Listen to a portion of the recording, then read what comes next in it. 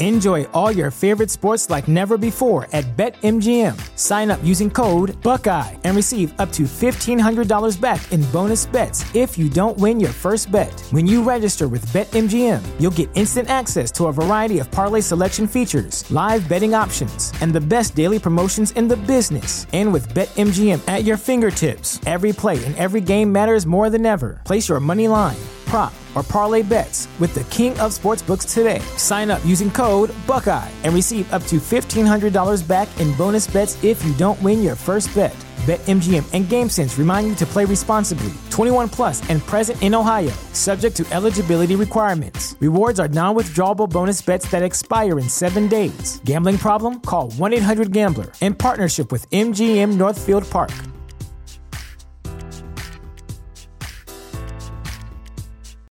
Without the ones like you, who work tirelessly to keep things running, everything would suddenly stop.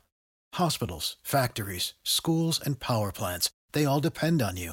No matter the weather, emergency, or time of day, you're the ones who get it done. At Grainger, we're here for you with professional-grade industrial supplies. Count on real-time product availability and fast delivery. Call, click Grainger.com, or just stop by. Grainger, for the ones who get it done. TheChairShot.com. Always use your head. UFC Vegas 31 is in the books. Let's hit that intro.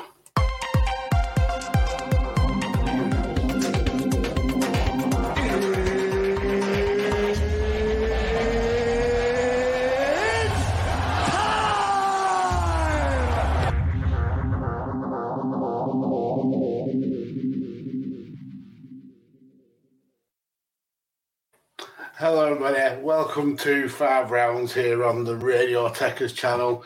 I am Mags, and with me, as always, my son Carlos. Carlos, how are you? I'm not doing too bad. How's yourself? Yeah, I'm not too bad. Absolutely knackered. It's been a long-ass day today. But UFC Vegas 31 is in the books. It's all done and dusted. Let's quickly go through these prelims, and we'll get to the main card. So we started the night in the weight division with Rodrigo Ferreira getting the second round KO of Alan Baudot. And then Francisco Figueiredo lost via decision. That's Davison Figueiredo's older brother. He lost to Malcolm Gordon. Then Sergey Morozov beat Kelly Tahar by decision in the bantamweight. Amanda Lemos got a 35-second knockout of Montserrat Ruiz, which was absolutely brutal. And then we've ended the prelims with another first-round knockout, this time Daniel Rodriguez scoring the victory over Preston Parsons. So going into the main card, we started with Gabriel Benitez taking on Billy Quarantillo. And this was a dominant victory by Billy Q. First round started quite a little bit nervous. Billy was throwing leg kicks. Benitez started with head kicks. But once Billy and Benitez started throwing shots at each other, there was a big right by Billy Q. He floors Benitez, follows up. Benitez threatens to go for the armbar. But Quarantillo is able to pass and get back into a scramble, get that body lock in, and he's going for the choke. Benitez does well to defend it, but he was just getting beat up on the ground. He finally gets free with about a minute to go, and you can see that it's took a lot of energy out of him. He takes a massive, massive deep breath. Billy goes to go for the leg again. But the round finishes. Similar kind of thing with the second round. Billy scores quick punches and then goes for the flying knee, gets the takedown, gets the back, starts the control again, the body lock again. Really, really good ground game. Benitez able to get back to his feet, but he's took a hell of a lot of punishment, and his left eye is an absolute mess. Again, Billy goes for the takedown, gets it again. He's just able to drag Benitez to the floor, pretty much as and when he wants to. At the end of that second round, we get a doctor check for the eye. He clears it, but it absolutely does look a mess. Third round, again, pretty much a lot of the same stuff. Billy takes it to the ground. Billy controls on the ground. The finish actually comes with Billy looking for a choke. Benitez not letting him lock it in. So from his back, he just punches the living shit out of Benitez and gets the stoppage from the bottom. Great finish and a great victory for Billy. Going into that fight actually as an underdog as well. But he was so dominant. Well, that's it. Well, I can tell coming into the fight I'm going to an underdog. Benavidez, he hits like a truck and he can take a punch. But what surprised me with Billy is when he knocked him down in the first round, I was surprised that he didn't capitalise and try and jump on him straight away and finish it. But then I were also, in a way, you know what, well done, conserve your energy. You still got a dangerous guy in front of you at the end of the day, and he did. He took him to the third round. It's just Billy with that precision, with that eye, and as soon as that second round and you've seen the eye swell up, and then as soon as, like you said, the doctor basically saying to the referee, it can go on, but if he takes any more shots off, I'm going to call the fight off, let alone you. So the ref has already got it in his head. The physician's already told him, listen, your job is now, he gets any more shots into that eye, you stop the fight. Yeah. And instantly as a fighter, if you're the opposite from your opponent and you overhear that from the physician saying that to the referee, you as a fighter, ching ching, I've won this fight, I know what I need to do now. I don't even need to go and try and knock him out. I don't need to try and go for a submission. I just need to try and make sure all my punches that I throw now land exactly to that eye. Mm-hmm. And that's exactly what Billy was doing. And to some extent, Benitez,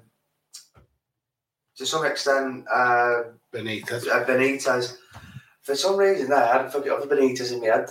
Then, Joseph. Mm-hmm. Benitez just... Benavidez. I'm tired, mate. Yeah. It is nearly 6 o'clock in the morning, guys. Yeah. Benitez, you can just tell he didn't want any more of it. Not only that, he didn't want any more of it. You could tell when he was on his back, he was doing the right thing by trying to put Billy's ankle when he's locking that body triangle up. That way, yeah. No, yeah, that way. Yeah, so that way, you've got an even fucking skeleton match, right?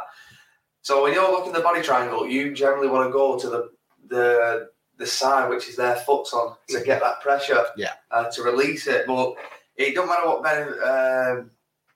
Benitez was doing. He just couldn't get out of that position. He was fighting the handoff really well to try and stop the rear naked choke. But he was just taking punishment to punishment to punishment. He couldn't get out of it. And the only thing he could do was try and stop the hand. And then to the referee, when you're a fighter and you're doing that and you can't see, that to a referee does look panic. Yeah, that's panicking. That's just panic fighting. So he's also looking at that thinking to himself, well, if you're not getting out of this, your eye's already a mess. Now you panic throwing. I'm going to stop it for your benefit. And that's exactly what the referee did. And it were a perfect stoppage at the time. Could have happened sooner, could have happened later, but either way, Billy took that third round, saw the opportunity and absolutely took it. Mm-hmm. He knew the hour already beat up, so that was the winning point for him. As soon as he took him down, that was it. He was just hammer fisting that eye, and he had to the ref had to stop it. He couldn't defend himself at some point. I think after the third or fourth punch actually hit him on the ground, I think he was just letting him hit him at that point. Like, fuck's sake, ref, just stop the fight. Yeah, it's a case of, I can't stop him doing it, so I might as well let him, and the ref will jump in. Yeah. So after that, we had Rodolfo Vieira taking on Dustin Stoltzfus. Interesting last name. I'm going to be definitely calling him Dustin. But this fight was actually a really good stand-up fight for the first couple of rounds. Quite nervy in the beginning. Vieira he wanted control of the centre of the cage. An early point where both of them were looking for those big shots. Vieira's movement, it seemed really well. He looked really comfortable. but Stolfus started landing some big shots. But then once Vieira returned them back, Stolfus' nose it broke pretty much straight away. And you could see that was kind of like the eye for Benitez. It was going to be the target, and that's what Vieira landed time and time again, that jab to the nose. Going into the second, he concentrated a little bit more on going for the ground game, which I'm surprised really that he didn't go for in the first round, with him being really kind of technically gifted on the ground. But he gets the takedown in the beginning of the second, gets the slam. It's quickly stuffed, and we get back to the feet, but Vieira keeps that body lock on. Stolfus able to break it and get back to the middle of the octagon.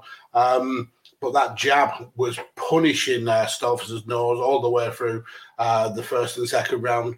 Coming into the third, Stolfus knew he had to come out and finish this fight because he was two rounds down. He was getting beat up. Vieira ducked his punches, got the fight took to the ground, got to half guard, but Stolfus was able to quickly get up. Was then dragged back down. Was kind of like almost Vieira was looking to take the back, but Stolfus did a really cool quick transition. Jumps out, got the back of Vieira, got the back of Stolfus, and was able to lock in that rear naked choke. We didn't get a tap because Stolfus actually went fast asleep.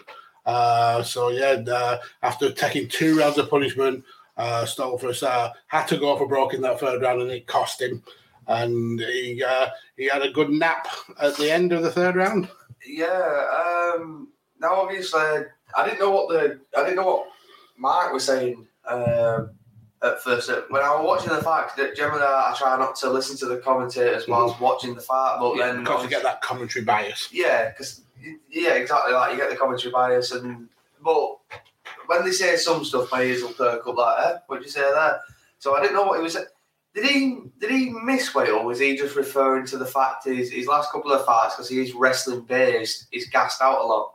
I don't believe he missed weight. So I think that's what they were saying then, and it did make sense in the fight why he wasn't going for the takedowns in the first and the second to conserve that energy going into the third. But I also agree with Mark. If your strength is your wrestling, you use it, even though it's going to dwell on your gas tank initially, it's going to make you better, because if you're doing it in your fights and in the gym, it should generally work. Mm-hmm. It only shouldn't do it is if something's not taking place, like you're not doing the proper training, or you're not being professional onto different levels. You're not working out what you need to do on what day. Your nutrition, your cardio. A lot of fighters miss running out, and just the straight cardio, the endurance part of it is a massive thing in mixed martial arts. But yeah, he were able to stand for the first 2 rounds, and his arms, I don't know how people like him make welterweight, because he just looked just a tank. He just looked like a middleweight. Yeah. He was just fighting. He might as well just start doing fucking catch weights in the UFC. But yeah, he was just so big. I guarantee I was to weigh both of them two. Now, not one of them weigh 170. Oh no, definitely not. 190 minimum. So his jab was just laser accurate, and he just absolutely smashed Dustin up. Mm-hmm. His nose was just plastered. Flat. It was flat. Yeah. After the first jab, you just seen it sort of piss out, and the second one, it just pop. It was like, shit, how many more is he going to take of that? And you could tell in the second round, he didn't like it, because he was the first one to shoot. Mm-hmm. Now, he didn't, obviously, as a wrestler, he didn't even have to sprawl. He just basically just moved it. Just fucking pivoted out of the way. Dustin could take him down. But yeah, it was a weird one for Dustin. You couldn't say to him that his game plan was shit. It just didn't work. He didn't have no head movement. That's why the jab was so effective on him. Yeah. And he was just after a while in the fight, he was basically just walking into the jab, and just his face was there for the open, so it was just jab all day. So once he figured out that I probably can't get past this jab, I'll try and shoot in. And when he shot in and he couldn't get a takedown, it's like shit. He's the better fighter here. Mm-hmm. And then he went into the third, and as we seen, as Vieira. He's an absolute tank, and he were able to just, for such a big man, for him to just jump on someone's back like that and just position himself the way he did, and it was just smooth and fast. It was like a tiger just getting on your back. And once he had that choke in, he transitioned like a flyweight. Yeah, the speed of it. Well, that was it. And generally, when you're like, that's what Bisping was basically saying. That's if you can do that fast, that should generally be your go-to thing. Mm-hmm. It shouldn't just be, right, I'll keep it for the last round just in case I need it.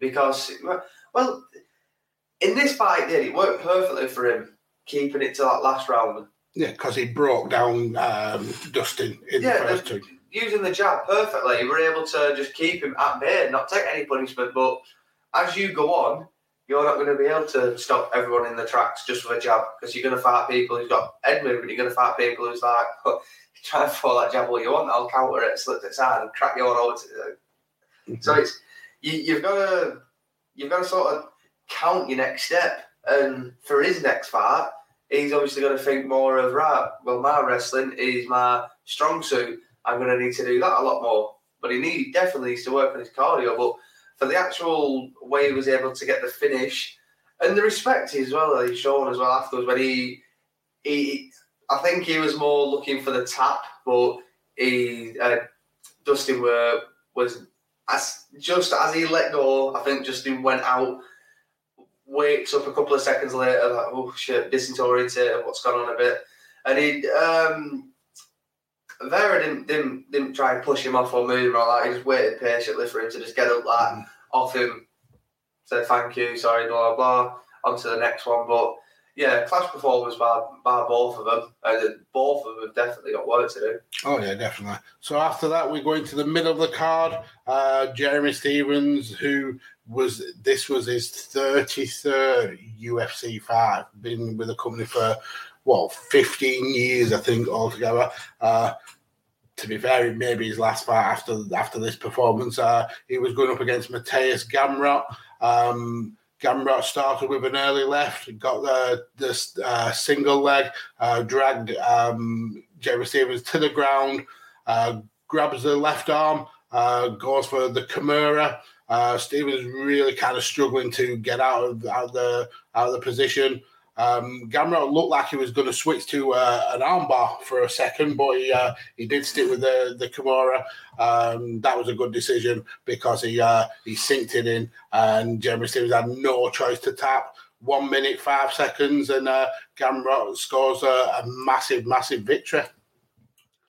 Yeah, what can you say with Jeremy Stephens? He's an absolute legend. He's fought the who's who you could fight in the UFC, especially over his 10 plus years with the actual company. Mm-hmm. He's one of the fighters that has got more fights in the UFC than a lot of people. Like a lot of fighters talk about like Bisping and them, they're in the 20 club. That's a big thing for people in the UFC.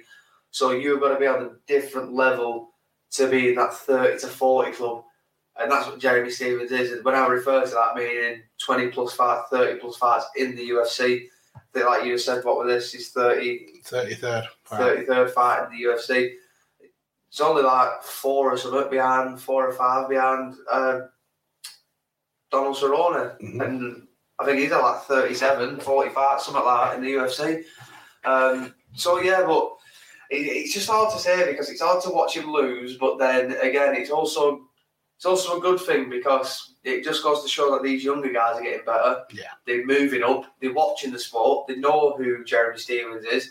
And Jeremy Stephens can't beat him as easy as it was. Like, his pressure, what like he was known for. He was known as basically that tanky. In that first round, you need to stay away from him because he's going to try and knock you out. Yeah. Now people are just taking him down.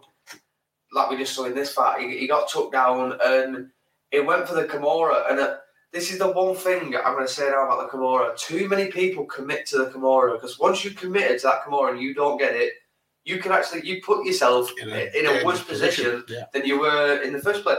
Your best bet is to just fucking let it go and kick and push off. That's your, if not, try and grapple back. Don't just try and grab hold of the arm because if you're on the feet and you grab hold of the arm, you're probably going to get lifted up and slammed on your head like Rose did. And then like this now, if you go to the ground and you grab hold of the arm and you commit to it too much and you overcommit to it and you don't try and grapple with it and you don't try and set it up by wrapping your legs around your opponent's body and etc., you're just putting yourself in a worse position. And your opponents, to someone who should be on that skill level, I say I don't want to blow my own trumpet, but if someone was to do that with me, I'd let them do that because I know initially I'm going to be on top of them, man. I'm going to go in side control. I know where this is going. So, fuck it. Carry on.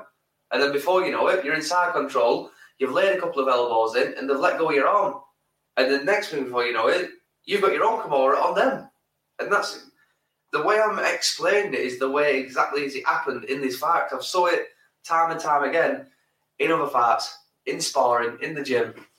Just stuff that fighters commit to so much and then it ends up coming back and biting them on the arse. And Jeremy Stephens did exactly that thing. And it's a rookie mistake. For someone who's a veteran, it was a very rookie mistake. Enjoy all your favorite sports like never before at BetMGM. Sign up using code Buckeye and receive up to $1,500 back in bonus bets if you don't win your first bet. When you register with BetMGM, you'll get instant access to a variety of parlay selection features, live betting options, and the best daily promotions in the business. And with BetMGM at your fingertips, every play and every game matters more than ever. Place your money line, prop, or parlay bets with the king of sportsbooks today. Sign up using code Buckeye and receive up to $1,500 back in bonus bets if you don't win your first bet. BetMGM and GameSense remind you to play responsibly. 21 plus and present in Ohio, subject to eligibility requirements. Rewards are non-withdrawable bonus bets that expire in 7 days. Gambling problem? Call 1-800-GAMBLER in partnership with MGM Northfield Park.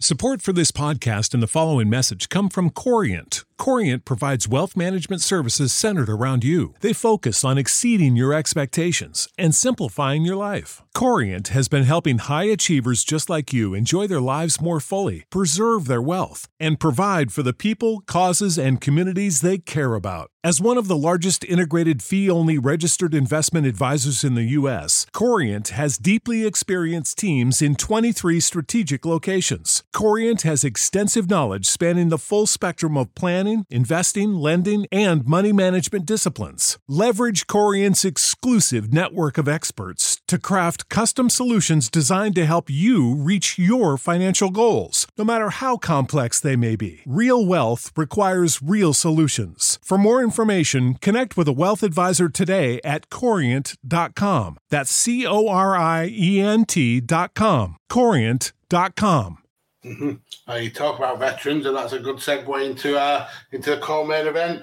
A veteran of UFC and Strikeforce, former champion Miesha Tate, making her comeback after 4 and a bit years out of the game, taking on Marion Reneau, 44 years old. Already said before the fight that this was going to be her last MMA fight. It was this was going to be a big change of the guard, and Miesha Tate has come back looking super strong. I think she looked in better shape than she's ever looked in the time that I remember seeing her. The first round, quite a nervy start, very patient between both of them. No one wanted to really kind of take that risk in losing the fight pretty early. Tate did a few low kicks. a couple of shots down the middle, but her movement and the way she was bouncing on her feet was really impressive. Renault tried to take down the lead leg, kind of chop it down, but wasn't really able to do that much damage. We get a bit of a clinch up against the cage, knees swapped, body lock, then essentially it's just a little bit of a jabbing contest. Gets the takedown coming up close to the end of the first round, controls the ankle, moves past the leg, runs out of time, comes into the second round. Renault starts much more aggressive, landed a massive front kick to start, and lands some shots after that. Again, we see Misha go for the takedown. Marion gets told by the referee about grabbing the cage. Then we get Tate lifting her up for a big slam. That was a heavy slam by Misha Tate, but gets into half guard. Again, Misha goes for the Kimura this time. And then, it was Marion that went for the Kimura on Misha. And then Misha did exactly how you explained it earlier, using your body to kind of press down, prevent that submission, which makes Marion let that go. They then stand up, and then we see Misha get back on top of Marion, landing some big shots to end. See a little bit of blood from Marion Renault again. Too late for Misha to really get a lot of offense in that position. Coming into the third, Misha was really kind of starting to push the pace now, landing a lot more punches. She gets Marion up against the cage and kind of like does almost like a Diego Sanchez blitzkrieg style. Marion essentially tries to scramble once Misha goes for another takedown, nearly gets a crucifix, but that gives Misha the opportunity to spin inside, start landing some shots. Marion's essentially trapped on the floor, face down. Misha's just firing shot after shot after shot. Not really heavy shots, I wouldn't have thought, but plenty of them that Mark Smith, he essentially did what he saw in the first fight. The one against Billy Quarantillo, he saw that the fight was taking damage and not really doing much to defend, so he stops the fight. And a great comeback victory for Misha Tate, looking to push on to get a title shot. Definitely. Cupcake, welcome back. Now, I'm going to be harsh on you because I love you too much not to be. 4 years coming back into the UFC is very impressive. Mm-hmm. Got no, without a doubt, no one can say that he's not impressive. Coming back to get a win like that. Now, people are already gonna say your opponent was 40 odd. Your opponent was out. This was just a comeback fight. And to me, this is all it was. This was basically Dominic Cruz coming back to fighting that guy we thought. This was just a warm-up fight. I'm going to sound a bit like a dick here, but for me to be impressed, I want to see a fight, someone in the top 5, a legitimate one. Because we no disrespect to Marion. She was on her way out. She's known it for a good year. She's said it herself too many times. Like Dana says, once you start mentioning retirement, you're probably best off just doing it. She didn't seem to want to be in there. She just seemed to like, this is my last fight, my last payday. Don't matter what happens, I'm going to get paid. I'm hanging my gloves up anyway. Mm-hmm. That's the sort of attitude I got from her, because she didn't really seem to be wanting to fight that much. She wasn't. That fire wasn't there. You can just tell if you want to. When you're a fighter and you want to be in there and you want something so bad, you can just tell how people are fighting, how they are, and it were hard for me to look at her and think she wants this win. She wants to go out on a win. To me, she just wanted to go out. Mm-hmm. It doesn't matter how, just get out the game. She's had enough of it. She's done. She's agreed with it. Fair enough to her. Well done. Nice one for what she has done in the sport, for how long she's been in the UFC. But for Miesha to come back and be on form like that, wrestling was phenomenal, like it always has been. Her striking has got better, definitely better. But it's all right me saying this now against a person. Like I said, people are going to say your opponent's 40-odd, she was on her way out. So it's easy for me to say you've definitely got better when head movement was a problem. You got hit a couple of times and you didn't move out of the way. Now again, it's 4 years out. He's going to do that to people. You're gonna take off little bits. Overall, it was a fantastic performance. But now I'd like to see Cupcake actually versus someone who I know that she can.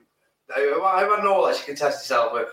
I knew she was going to win this fight. Simple as that. Like, it doesn't matter how long she was going to be out. She's just. Her name is Miesha Tate. She holds history in that bantamweight division in the UFC. She holds history with the names of Amanda Nunes, your Ronda Rouseys, your Holly Holmes. She's there. She's literally, in my opinion, one of your 4 horsewomen. She's literally your 4 big names. She's one of them in them weights. Taking away Rose and Weili Zhang and stuff like that. Just focus on the bantamweight upwards. They're your 4 biggest names.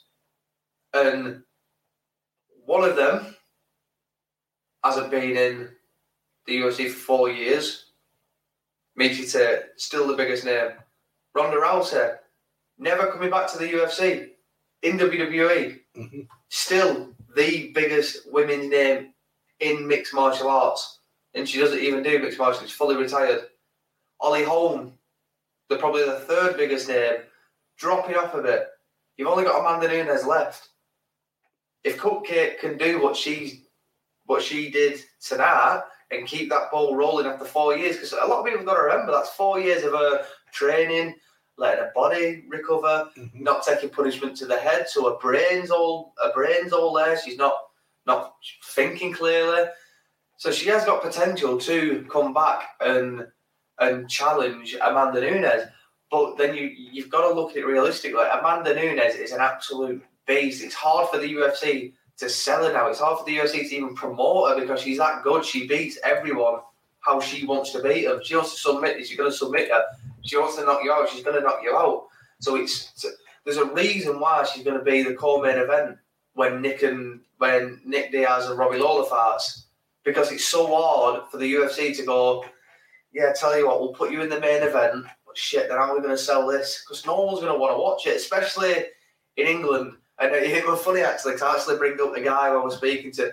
There's a group on Facebook that I follow. It's called UFC Fans UK and Ireland. There's 19,000 people in there, you bunch of fucking casuals. There were me and one guy called Nick. Literally, I promise you now, there were me and one guy called Nick.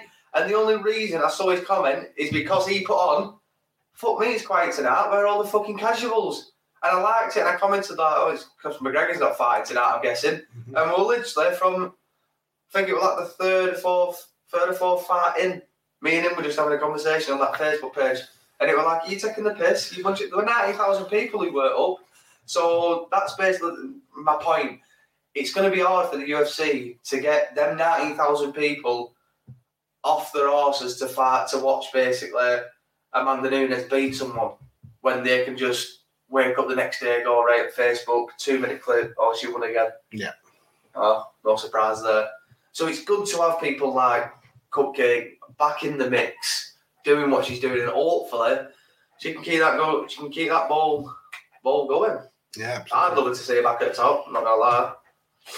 Yeah, totally agree. I think it's good that she's back. I mean, the fact that it took her so long to become UFC champion and for her to be back, yeah, it's cool. But let's get into this main event. The person looking to take up the mantle teammate and one of his best friends, Khabib Nurmagomedov, Islam Makhachev, essentially the lightweight's boogeyman, because nobody wanted to fight him at all. Props to Thiago Moises for stepping up to take on the challenge. And you know what? He actually put in a really good performance. Lasted way longer in this fight than I thought he would. But ultimately, Makhachev did pick up the submission victory.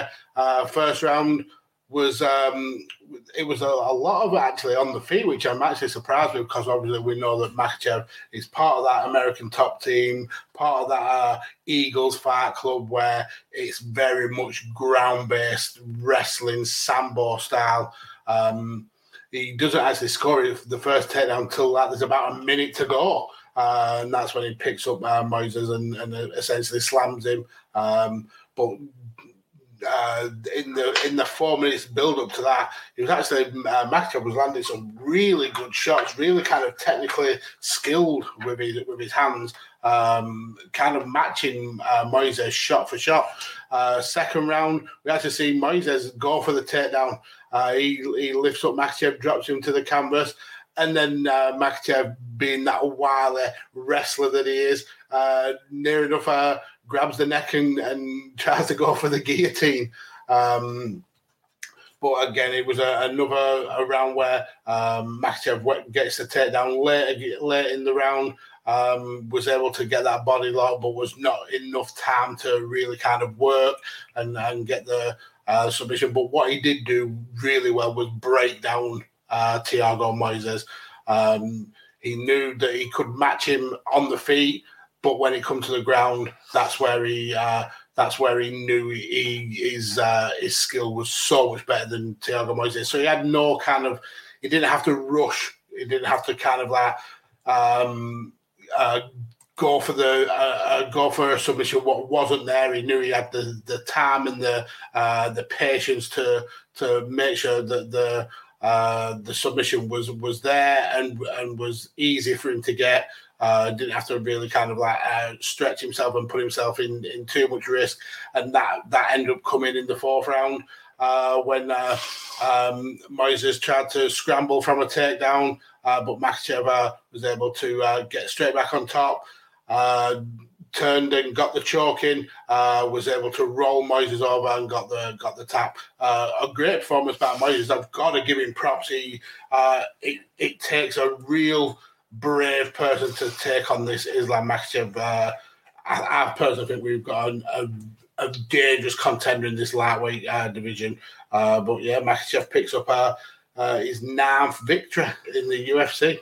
You're definitely right when you say got a dangerous contender on our hands. This guy is... Now, actually, before I get onto it, I'll just say, obviously, Thiago Moises, I won't remember any of these names by the end of today.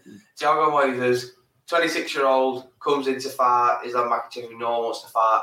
Props to him, he's an absolute beast. There were some points in that fight I thought, shit, he's got Islam's number here. Mm-hmm. Islam's that good that he basically proved me. He's just said, Carl, shut the fuck up and sit down. You know nothing. It's the patience with him, though. He doesn't rush. He's so calm. Yeah, that's it. He's so calm. That's the good thing about him. The guy's 29. He's been with Khabib his full life, ever since school. He started at the age of 15. Khabib's dad trained them both. Mm-hmm. They literally are brought up like family, and then they live literally around the corner from each other. Exactly, they were both brought up in Dagestan. Mm-hmm. That's their home country. But Mag's already just explained how the fight happened, so there's no point in going more into that. What I can go into though is coach Javier.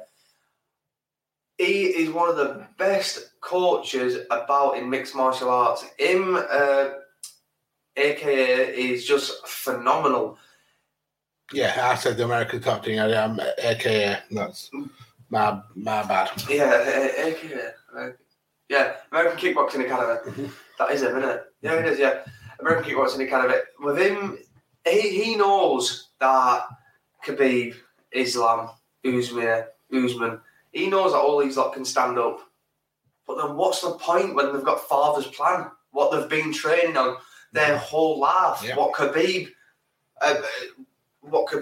has basically built a legacy off, and what Islam can do. And we've seen it time and time again. Islam can do it better than Khabib. He can do it in a mixed martial arts format, way better than Khabib. His performance tonight looked a bit off, but I agree with someone who... Nick, or all them casual people. They're the casual page who no one joined in. Nick, I was speaking to him and shouted out, I don't know his last name, but Nick, this one's for you, I'll put it out there. He said, is he trying to make himself look shitter than he is or something? Or is he just trying to get people to fight him in the top 10? Because he did. His performance didn't look like it was as sharp as it usually is. Mean, that actually would make sense. If you're struggling to get someone to fight you, would you put in a weaker performance hoping to attract another fighter? Well, you could do, though, because it makes sense and it is clever. Because like Daniel Cormier said, this kid is 29-year-old, but he is not at 100% yet, and people don't want to fight him. So when do you want to fight him? At 100%? So... Well, he went all the way through 2020 with no fight because nobody wanted to fight him. He's a scary dude. Before this fight, he fought Drew Dober, and he got the arm triangle sub in that fight. But yeah, before the fight before that was September 2019. Nobody wants to fight him. He's literally... You think Tony Ferguson is the El Cucuy is the boogeyman. He's not. This guy's the boogeyman. People are terrified of fighting him. People don't pick up the phone if they think they're going to be in a fight with Makhachev. And a poor performance might get someone like Tony Ferguson thinking, yeah, do you know what? I'll take this fight. And then that's when Makhachev puts in the performance of his lifetime and destroys someone. Oh, that's it as well. People got to remember, it's not like the guy is worried about money or training or all like that. He's literally got family around him who's mentored. He doesn't need to worry about that. He's literally training to come and take that belt off Oliveira. There is no doubt about it. You will see within the next 1.5 to 2 years, I will put money on it. He will be fighting for that belt. Even if it's just because no one wants to fight him and they've run out of people that Oliveira can beat. But he will fight for that belt one way or another. He's just too good. His striking is up there with some of it. I wouldn't say it's the best, but his striking is getting there. His grappling, well, you can't complain about his grappling. You can't say anything. Arguably one of the best in the world. He's far from Khabib. He's the best sambo wrestler to do it in mixed martial arts. Behind Khabib, he's got the potential to take over Khabib. So a lot of people, I'd say arguably maybe better than Khabib because he was 4-time Russian national champion in sambo, multiple-time world champion. Gold medalist in the 2016 Sambo Championships. This guy is scary good on the ground. Yeah, this guy is serious. And what a lot of people are obviously debating on when it goes back to the GOAT status of how can Khabib be GOAT? He'd only be like 3 decent people when you've got like John Bones Jones and stuff like that beating people like the Machida, Shogun, Rashad, Gustafsson twice, DZ twice, which is fair enough. But this guy could actually go on to beat all these people in the top 10, pick up that belt and keep it for a fair bit. He could literally be that Dagestani goal that everyone's saying Khabib now. He's not, just because of who he's faced. He could sort of rewrite that history to go, well, no, we're still the best. It's just Khabib started it a little bit later than me. Khabib helped me start it when I was at this age. And it works out perfectly for him. Now, obviously, like I said, it doesn't work out perfectly, obviously, because they haven't got father's plan, they haven't got father there anymore. But then they have got Khabib there, that's the good thing. They've still got that eagle in the corner. Even though they haven't got father, they've got a father figure. They've got yeah, and they've Khabib. still got Umar still there, and Abdul is still there. So yeah, they've still got that Nurmagomedov base to work with. Definitely, and that's all he needs to go off. He just needs to think into his head, what do I need to do? What do I need to get better? What do I need to get to that next step? And for me to say to him, what you need to do is I don't have a clue. Because he just needs farts. He needs farts to climb the rankings. That's all he needs to do. He needs farts. I don't know how many times his striking's on point and his grappling's amazing. No one wants to fight him, and apart from his opponent tonight, who's 26, by the way, so that's a learning experience for him. I mean, to put it in context, Islam was coming to this fight at rank 9. To get a fight, he had to take somebody who was outside the top 15. And that's bad. And then you're looking at Dos Anjos, not got a fight booked. Ferguson, not got a fight booked. We've obviously seen Conor and Poirier recently, but Michael Chandler, no fight booked. Beneil Dariush, no fight booked. Justin Gaethje, no fight booked. All them free to fight a top tenner, yet nobody's picked up the phone. Thiago Moises picked up the phone. Well, that's it. I was thinking it whilst I was waiting for this fight. I looked at it just to set it up, and obviously, you know why Conor and Dusty won. That makes totally sense. And I thought to myself, all these other people, and like someone said on Facebook or Twitter, I can't remember which one, but they were saying, but there's rumours going about that they could beat Gaethje versus Chandler. Rumours aren't happening yet, so why has no one accepted to fight this fight? Islam's right there, right now. Yep. You've got all these other guys who are killers, physically killers, but yet they won't want to fight him. I mean, there's 3 people in the top 5 that have got win streaks of 3 and above fights. He could have easily took one of those people on, but nobody's picked up the phone to him. It's as simple as that, and that's a shame, really, because this guy could be the world champion now if he'd have been able to have the fights. But unfortunately, that's it. Well, you either fight him now or you fight him when he's beat all these other people and he's got a title shot because no one will want to fight him. Mm-hmm. And then you've got no choice to fight him when he's got the belt. And you're like, shit, well, I didn't want to fight him before. And, well, now he's got the belt. I've got no choice, but I really don't want to fight. So either way, you train your arms and you need to fight Islam at some point. Simple. Absolutely. So next week we have got another fight night. This time it's Corey Sandhagen taking on Snakey McGee, TJ Dillashaw in the bantamweight. It's a very kind of a light weighted card. It's we've got a co-main event in the women's bantamweight, Aspen Ladd versus Macy Chiasson, Carla Phillips against Raulian Paiva, Darren Elkins and Derek Minner, and Macy Barber versus Miranda Maverick. So tune in next week to 5 rounds to hear me and Carlos break that down. But thank you everybody who's watched along. Thank you everybody who joined in from Twitter, from Facebook, from YouTube, and from Twitch. Go and follow Radio Techers and go and check out the amazing content there, including a video by Carlos who did a breakdown of weight cutting and its scientific benefits in MMA.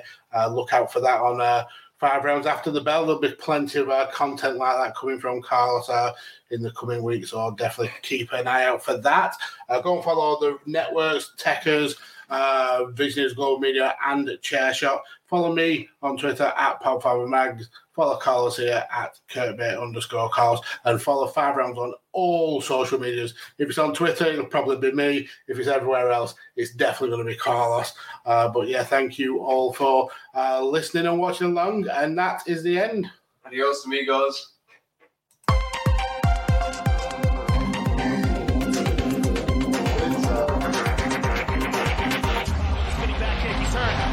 He hurt him big time. He's trying to finish. It is all over.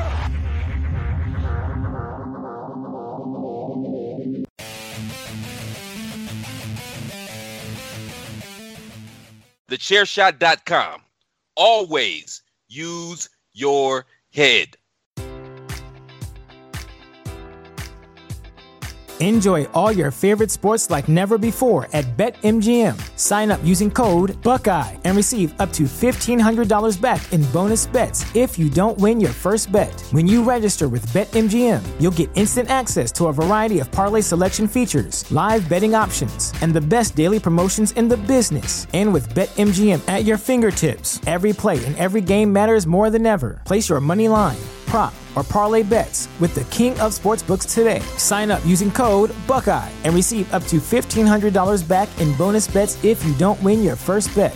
BetMGM and GameSense remind you to play responsibly. 21 plus and present in Ohio, subject to eligibility requirements. Rewards are non-withdrawable bonus bets that expire in 7 days. Gambling problem? Call 1-800-GAMBLER. In partnership with MGM Northfield Park.